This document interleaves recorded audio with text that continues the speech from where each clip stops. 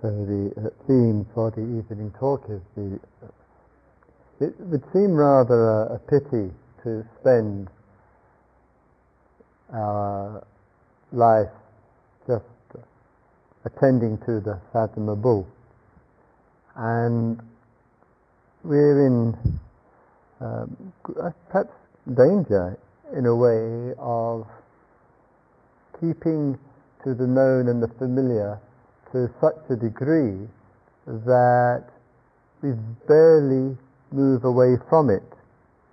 And though you and I might marvel at what the human mind can make and create and generate, the sheer sophistication of industry and technology, and sometimes it does seem quite breathtaking every time you and I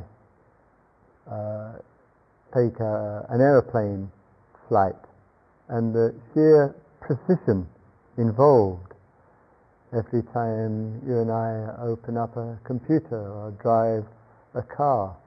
And one has to marvel at the sheer ingenuity of the human mind to produce and make and generate, and that the number of minds that are work and cooperating together to produce and manufacture whatever it might be.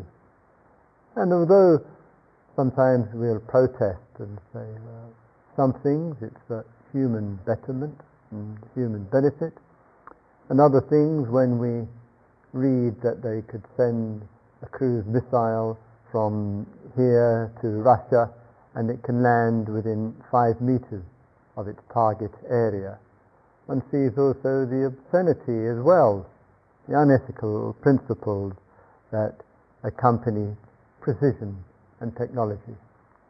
But all of this, impressive and extraordinary as it is, all born out of the human mind, is a further extension from the known. This has been fathomed, and from this which has been fathomed out, we extend that ability to fathom out further, and we see this as an increasing degree, if we might, of sophistication which is taking place. It's built on the known is refined, and the unknown becomes the known, and we move this. Sometimes we wonder, with all of this sheer sophistication, what direction it's all leading us into. Sometimes we see how much human minds are made to fit in with the value system of progress along these lines, and in any step towards, there is the danger, of course, of a step away from. And in a concentrated culture of society that we live in, with such high expectations on people in exams and in achievement and accomplishment and being somebody, one gets concerned at what's being neglected. And therefore, in the drive towards, in the steps towards, there can be steps away from. One of the concerns, which of course we have touched upon here, is what's the impact of all of this on our feelings and our emotional life. All of that can get forgotten and neglected. The degree of stress which can go with it not only have an effect on the heart and mind, but also an effect on the body, and how much of the disorders of the body, great and small, are a consequence of too much demand on the mind, too much pressure, mind inseparably related to body suffers. And becoming more and more awareness that perhaps so-called hereditary genetic factors are just a feature of human illness, and that the mind is perhaps having a bigger part to play in it than what we have originally thought, that the influence of the past and the present colliding together. All of this exploration does genuinely, we might say, belong to the fathomable, We can see it, we can note it, we can look at it, we can explore solutions to it. In all of that, even just talking about it, it can seem for some of us to be a rather small world to live in.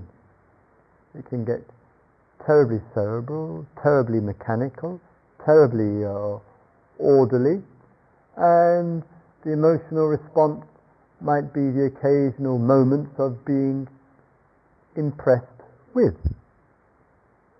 And we have made a great virtue of sophistication, of technology, and of the mind that goes along with it.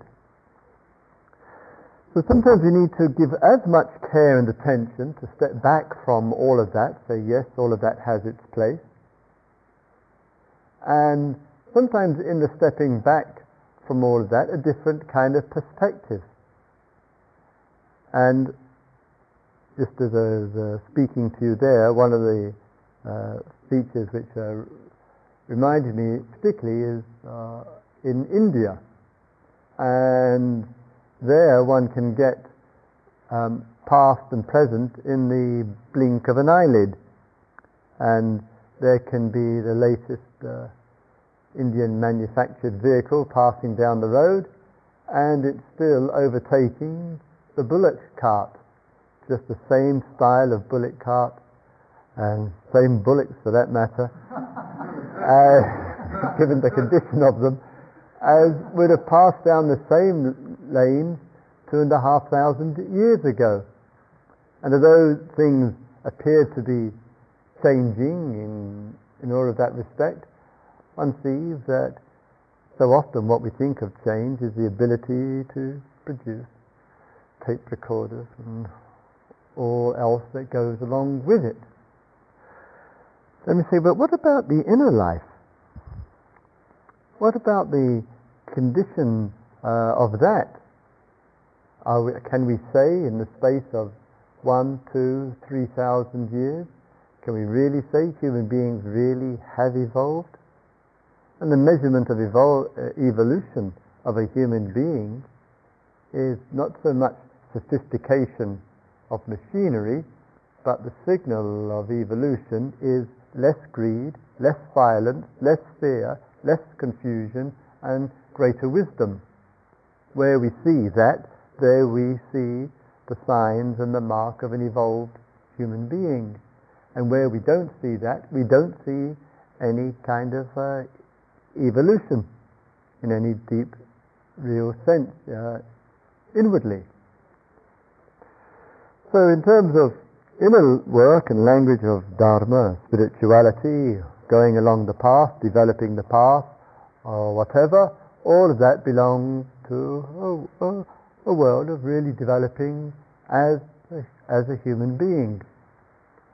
In all of that, in stepping back from the fathomable and from the known in life, it can raise different kinds of questions about life, about what it means to be.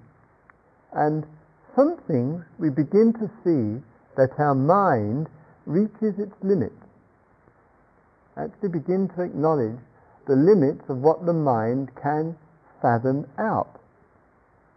And this extraordinary sense of touching the edges of the mind, of thought can't go any further with it, has a wonderful potential to awaken us up. And so that we don't, as it were, imagine, think, and deceive ourselves that our mind is the instrument, the final instrument, the only instrument for really understanding things. That thinking about words coming out of the mind, images coming out of the mind, pictures coming in the mind, may not really communicate something unfathomable. And therefore it leaves us in a kind of not knowing, as we were speaking earlier on today. And one of those is is with regard to the flow of karma. And karma meaning the movement, the force, the intention, the unsatisfactory impact of the past upon the present. And if you and I look at plenty of circumstances in life, in others' life, sometimes we simply can't explain why something happens the way that it does. And whether it's addressing one individual or community of people or a nation of people or a culture of people or the circumstances, and it seems that sometimes our mind has to find itself quite humbled by its inability to grasp, to comprehend, to make sense of, to think out and think through things which happen in life either to ourselves or others.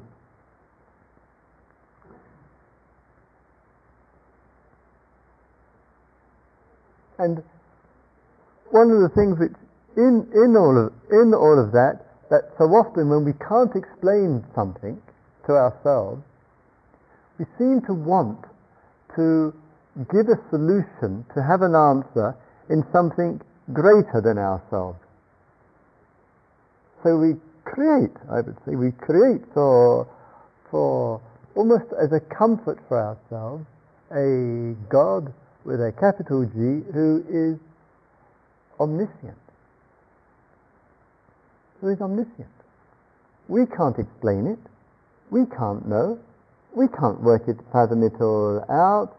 So we generate, I would say, a deity who is all-knowing, all-present, all-powerful, all-creative, because somehow or other in our own smallness and in our own ordinariness, some things of life are just too big for the mind to get a handle on.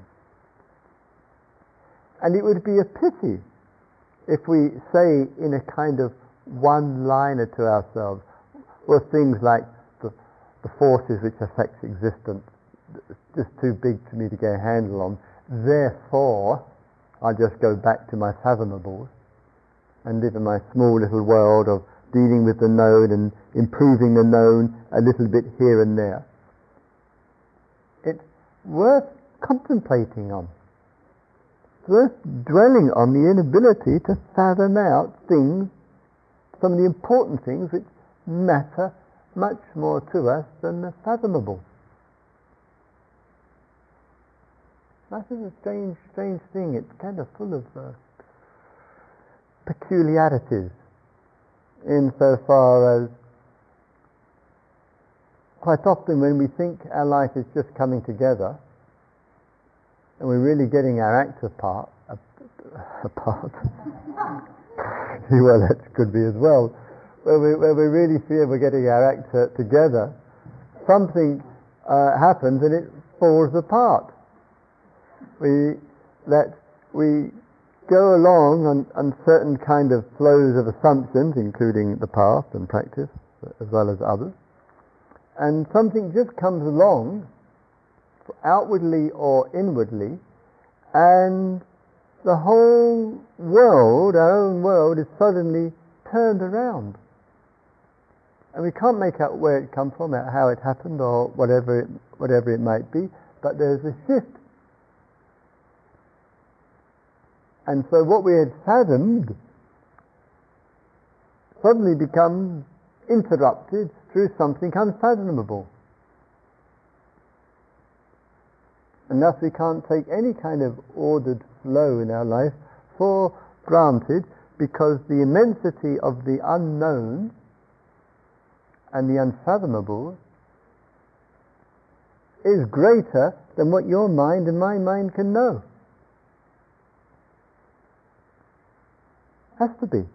Mind is a small little thing, just a little entertainment for consciousness. If that. Similarly with the way of meditation, also the same kind of principle applying, that one of the difficulties, especially when we live in a collective environment, as we have been doing for the past few days, that we're in actually being here together, one might be saying, the thoughts might be saying in the mind, well, I don't seem to have gone very deep during these days. Seems to be rather ordinary, and I keep hearing words like subtlety and depth of experience and seeing into the nature of things, and if I hear this word freedom once more, I'll scream.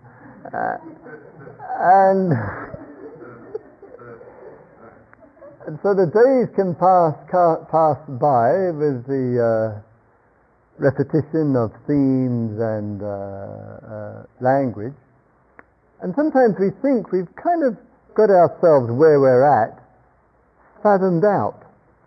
We actually think we know, with certain conceit and arrogance with us, that we really know how far we've gone with our meditation or how far we haven't gone.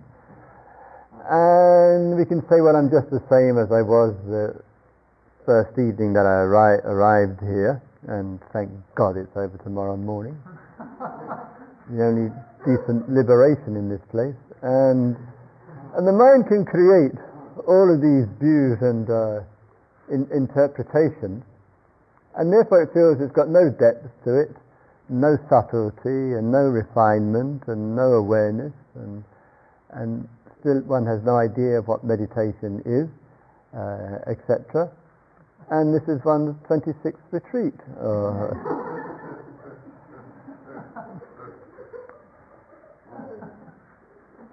So then one leaves here quite convinced of one's perception and one's view of where one is, and then it might be that one goes back to work, whenever it might be,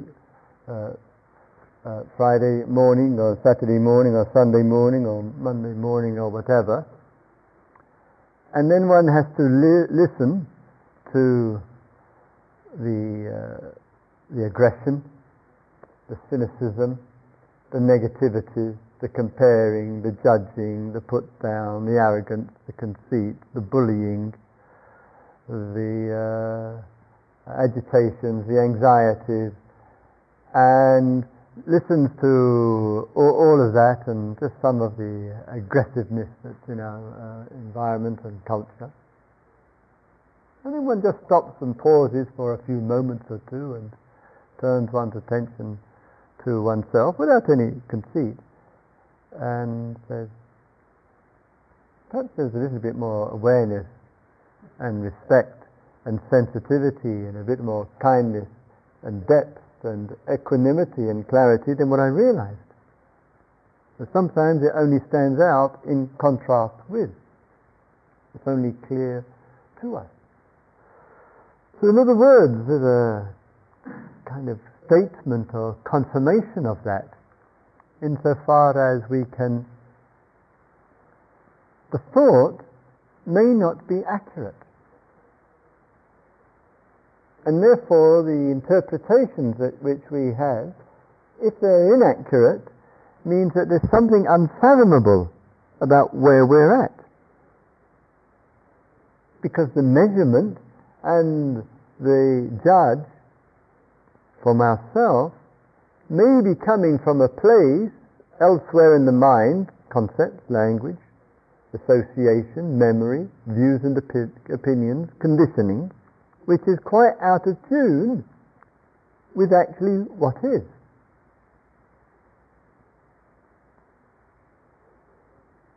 And therefore what is may be much more unfathomable than what we actually think it to be. And it also, and obviously, it can go the other way. There are people who come on retreat and or in other situations and believe or have been told or have experiences and utterly convinced upon leaving that one has now become God's gift to humanity. One had a little depth in meditation and a few insights and felt a little compassion for those who overeat, and one feels now that one has realized everything that needs to be realized, seen everything that needs to be seen, discovered all that needs to be discovered, and now it's just a matter of letting the world know that one has arrived.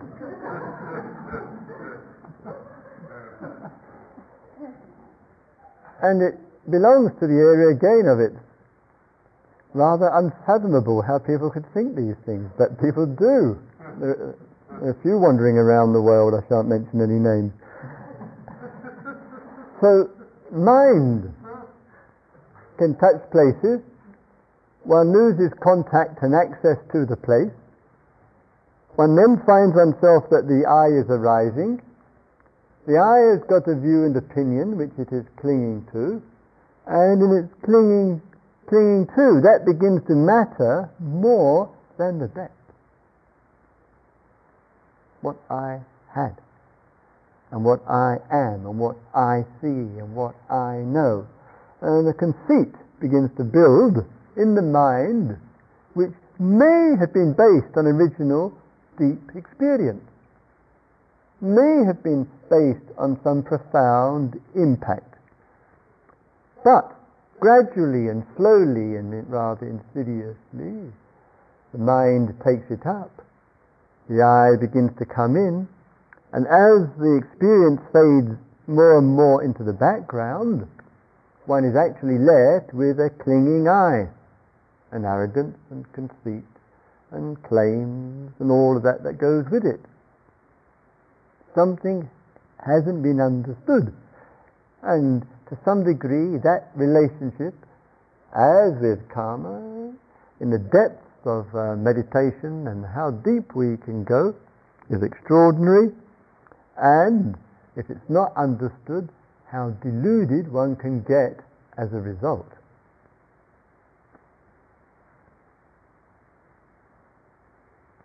Sometimes people do go very deep in their meditation, cling to it, identify with it, ego builds up, pride and conceit especially, and the outcome of deep meditation is great self-delusion.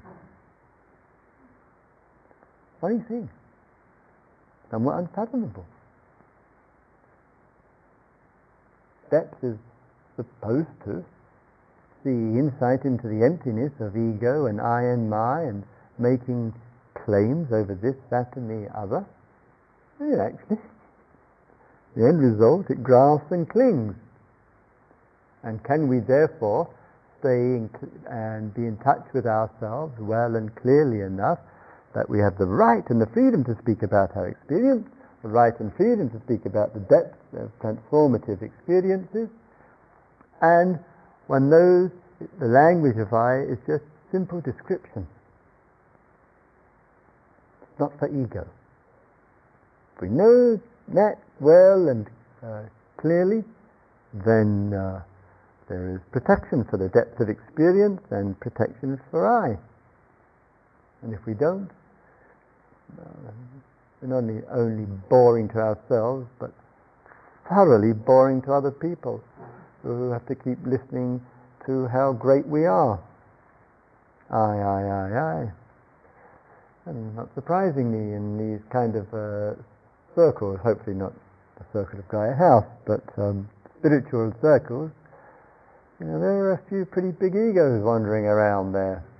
And one just be vigilant in oneself and elsewhere. So there's great depths of meditation, unfathomable how deep we can go, tremendous depths to it, and depth also in terms of our immediate experience of time and space. That's an extraordinary thing to have exposure to. And that in just going out, and certainly last night the stars were shining marvelously and beautifully, and clear night, and it's just a little bit of what the astronomers and others tell us is true, just about the sheer distances. Extraordinary. That there are all these stars shining, yet they don't shine. How could they? Just lumps of whatever they call it up there. And the sheer scale of time, when they keep just yesterday on the news it said in the sea off Mallorca they were doing some excavation work for yet another hotel on that lovely island, and the workmen found a cave, and it's excited the whole scientific world because of the, what do they call them? Something stalactites or whatever, and creatures that have never been known before, and the scientific community got incredibly excited about it, and the scientists there swimming around in this cave thrilled to bits and taking little bits off here and there to try to work out just how long ago these things were swimming around in the same water like they are. And perhaps sometime in the future there'll be bits of them. But the mind boggles at the sheer extent of time and space. And here we are, our life. What is it? When we put it into the context of the field of time and space, when we just attend to the night sky, and how these small instruments, eyes and ears, nose and tongue and touch, and there's just the touch upon that, and how is it that something so small, the eye, and going through the mind, through consciousness, can open and look out and just see so far? It's breathtaking. And all of this we lose sight of, we forget, because we get so preoccupied with the fathomable. We get so preoccupied with the ordinary and the everyday. And the unfathomable things of life can really be a wonderful resource for awakening inside of ourselves.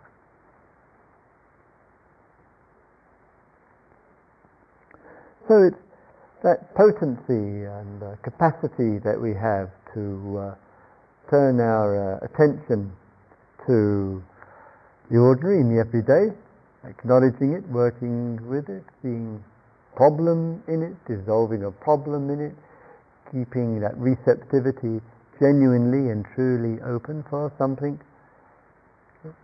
greater than all of that. And in the respect of things like time and space, there's the outer formations of time, as we know, the numbers on the clock, and the general social agreement about time.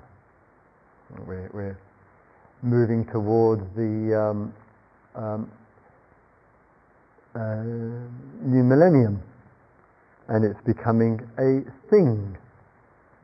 They would say, oh, where are we now? So just over a couple of years, 1998, 1999, and there'll be lots of hype about it, and there'll be a great thing about the new millennium, as though it had some existence, as though it had some reality, that it really was something called the new millennium, and forgetting that it's just 3 words in the minds of human beings, And we either can make much of it or make little of it, depending what the mind does with the word 2000.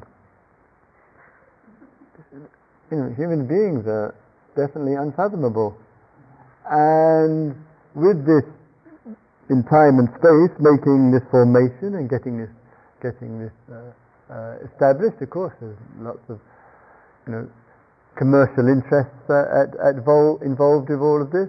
And the Church, the Anglican Church, just also announced this week that it wants to get into the act of the year 2000, and there's such a shortage of Anglicans in England that they are desperately advertising for people to train as bell ringers.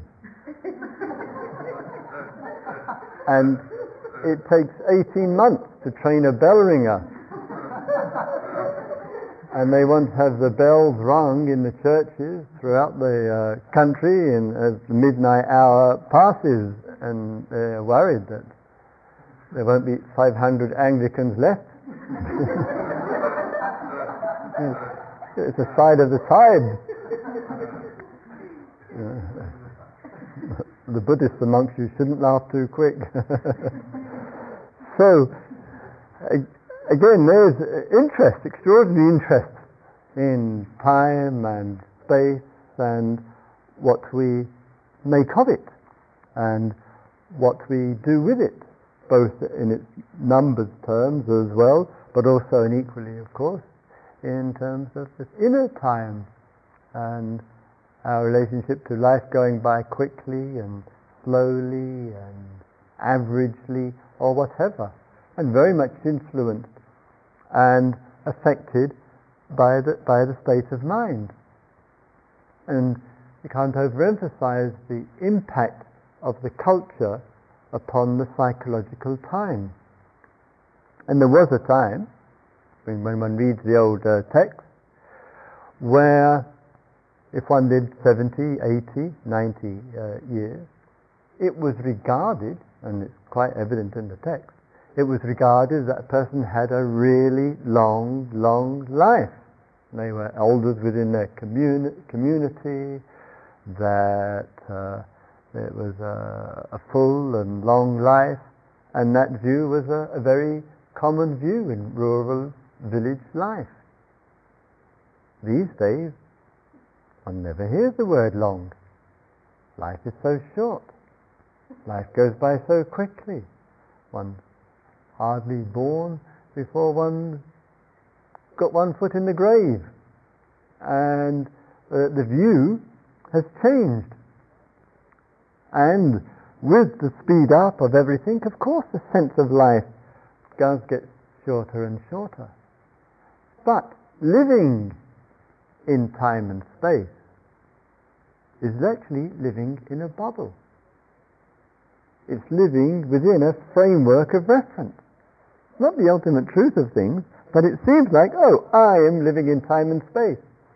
And therefore my life seems to be going by very quickly, and I will die. And there's a constructed view. And part of the teachings of awakening is piercing, in a way, definitely piercing that kind of bubble, not feeling tied to time and space. And then there's the fourth one, which Yana is just about to remind me of. Oh, right. Thank you. Good job he's here. It's the mind of the Buddha. But presumably he couldn't fathom out his own mind, and so he said, well, nobody else could fathom it out either. I assume that's the motive, but anyway. So, given, where do I go from here? Given with the inner life and its extraordinary manifestations, even with the mind of awakening, Buddha means awakening.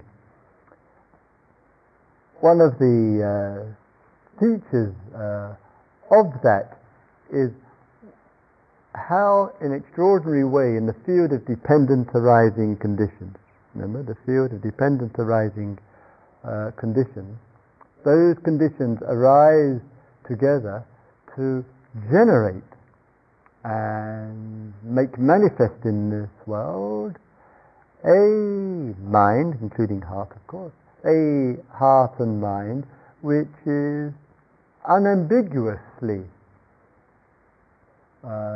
being in the world, expressing wisdom and compassion, which is expressing depth of awareness, which is expressing the resolution of suffering and the whole predicament of being human and all that goes along with it. And for a Buddha mind to manifest, the area of I has to be a minor incidental, just used for descriptive purposes, and in the freeing from the problematic feature of I, self, me, my, makes way and allows those flows and manifestations of conditions to arise, which is single in its priority, the expressing of wisdom and the showing of compassion or kindness or heartfulness or whatever we might like to say. In attending to all of that, sometimes also it can be unfathomable in how the myriad number of conditions come together, the fading, the dissipation of I, and its manifestation through action, of course, through language, through communication. A Buddha is one who serves the Dharma, who teaches the Dharma, one who is awakened who teaches the Dharma. We call a Buddha. There are those who are awakened and liberated, enlightened, but doesn't make them Buddhas if they're not teaching the Dharma, if they're not servants of the Dharma. So in sum, the response, part of the unfathomability of all this, the response is wisdom and silent wisdom of life, no direct expressions of it, no teacher role, and there are others who manifest that through teaching role in life. I say, well, how does that happen? Why is it some free human beings yet not manifesting in that kind of specific role, and others who are? Where does it come from? Because a Buddha is free from karma. A Buddha is not under the weight, nor burden, nor impulse, not imprisoned, nor stuck with the weight of the past. So one can't say, oh, it's come from his karma or her karma. So, in contemplating on the mind of the Buddha and the teaching vehicle, but also what is also unfathomable in Buddha, in using it in its other expression of simple awakening, when there isn't awakening, then the everyday mind will have to say of it, have to say, and does think, what would it be like to be awakened? What would it be like to live a life without any without any problems, without any worry, any anxieties, any fears, any violence, any egotism, any self-righteousness or whatever? What would it be like to live a life like that? What would it be like to live a life in which one sees others as oneself and there isn't a trace of difference? What would it like to live a life in which one doesn't feel any burdens whatsoever from the past, none from the present, and none with regard to the future, including death? And so sometimes some thoughts arise, or some reflections arise, or whatever, mind might say, well, all of that, where I am at, whatever the I is, wherever the I may say, where I am at this point in my life, all of that seems just unfathomable. I'm just quite grateful if I can observe 2 consecutive breaths at the present time, and all the rest seems as far away as Mars. And say, okay, at the present time one feels a huge gap, and therefore Buddha mind is unfathomable. So there's oneself and the condition of oneself in the immediacy of just trying to keep things together day by day, hour by hour. But as the teachings point out so well and beautifully, that gap doesn't have any true reality to it. It's a gap which appears in the mind, which seems to create a distance between where I am and awakening. And that gap seems to have a kind of solidity to it. And so we say to ourselves, well, at this moment in time I am here, and all of that seems terribly, terribly far away. God seems very far removed from me. But the gap can dissolve either in the immediacy so fast that we wouldn't have a simile to describe the disappearance of it. In one moment the gap's gone, awakening is present, and the problems of life have disappeared, one knows not where nor cares.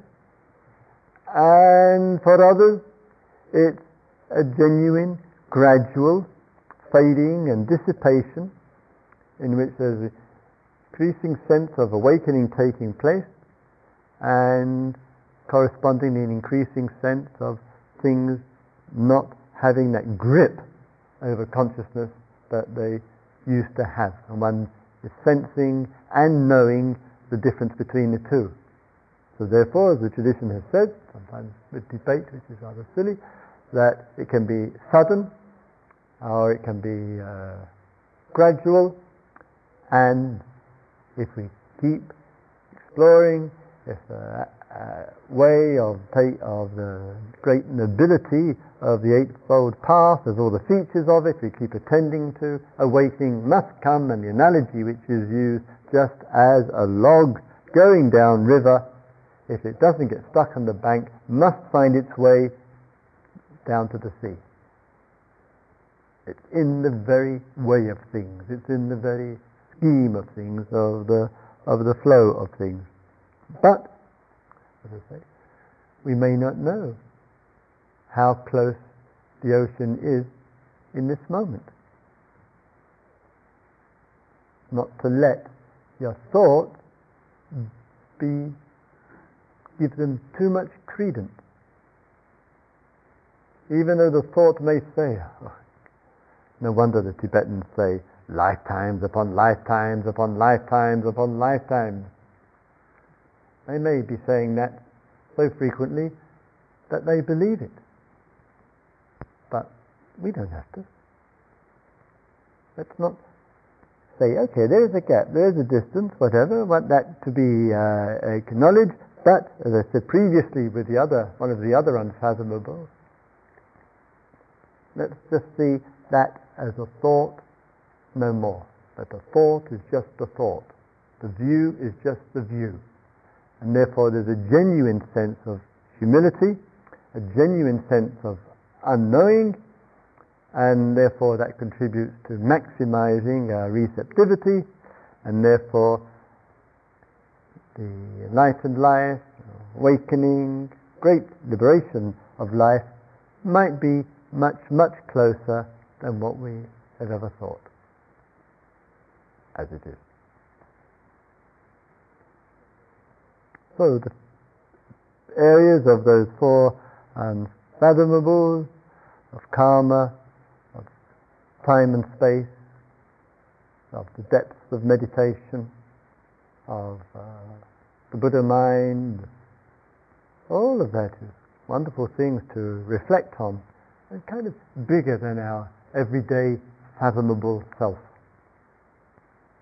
And therefore all intended in the teachings to be a valid resource for real awakening.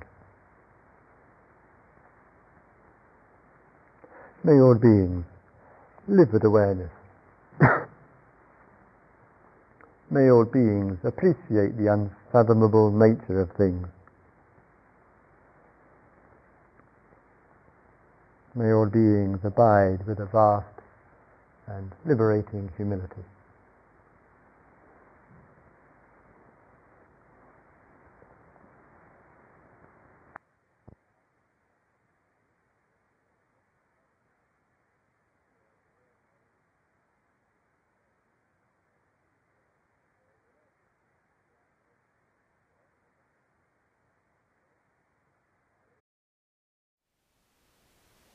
Thank you for listening. To learn how you can support the teachers and Dharma Seed, please visit dharmaseed.org/donate.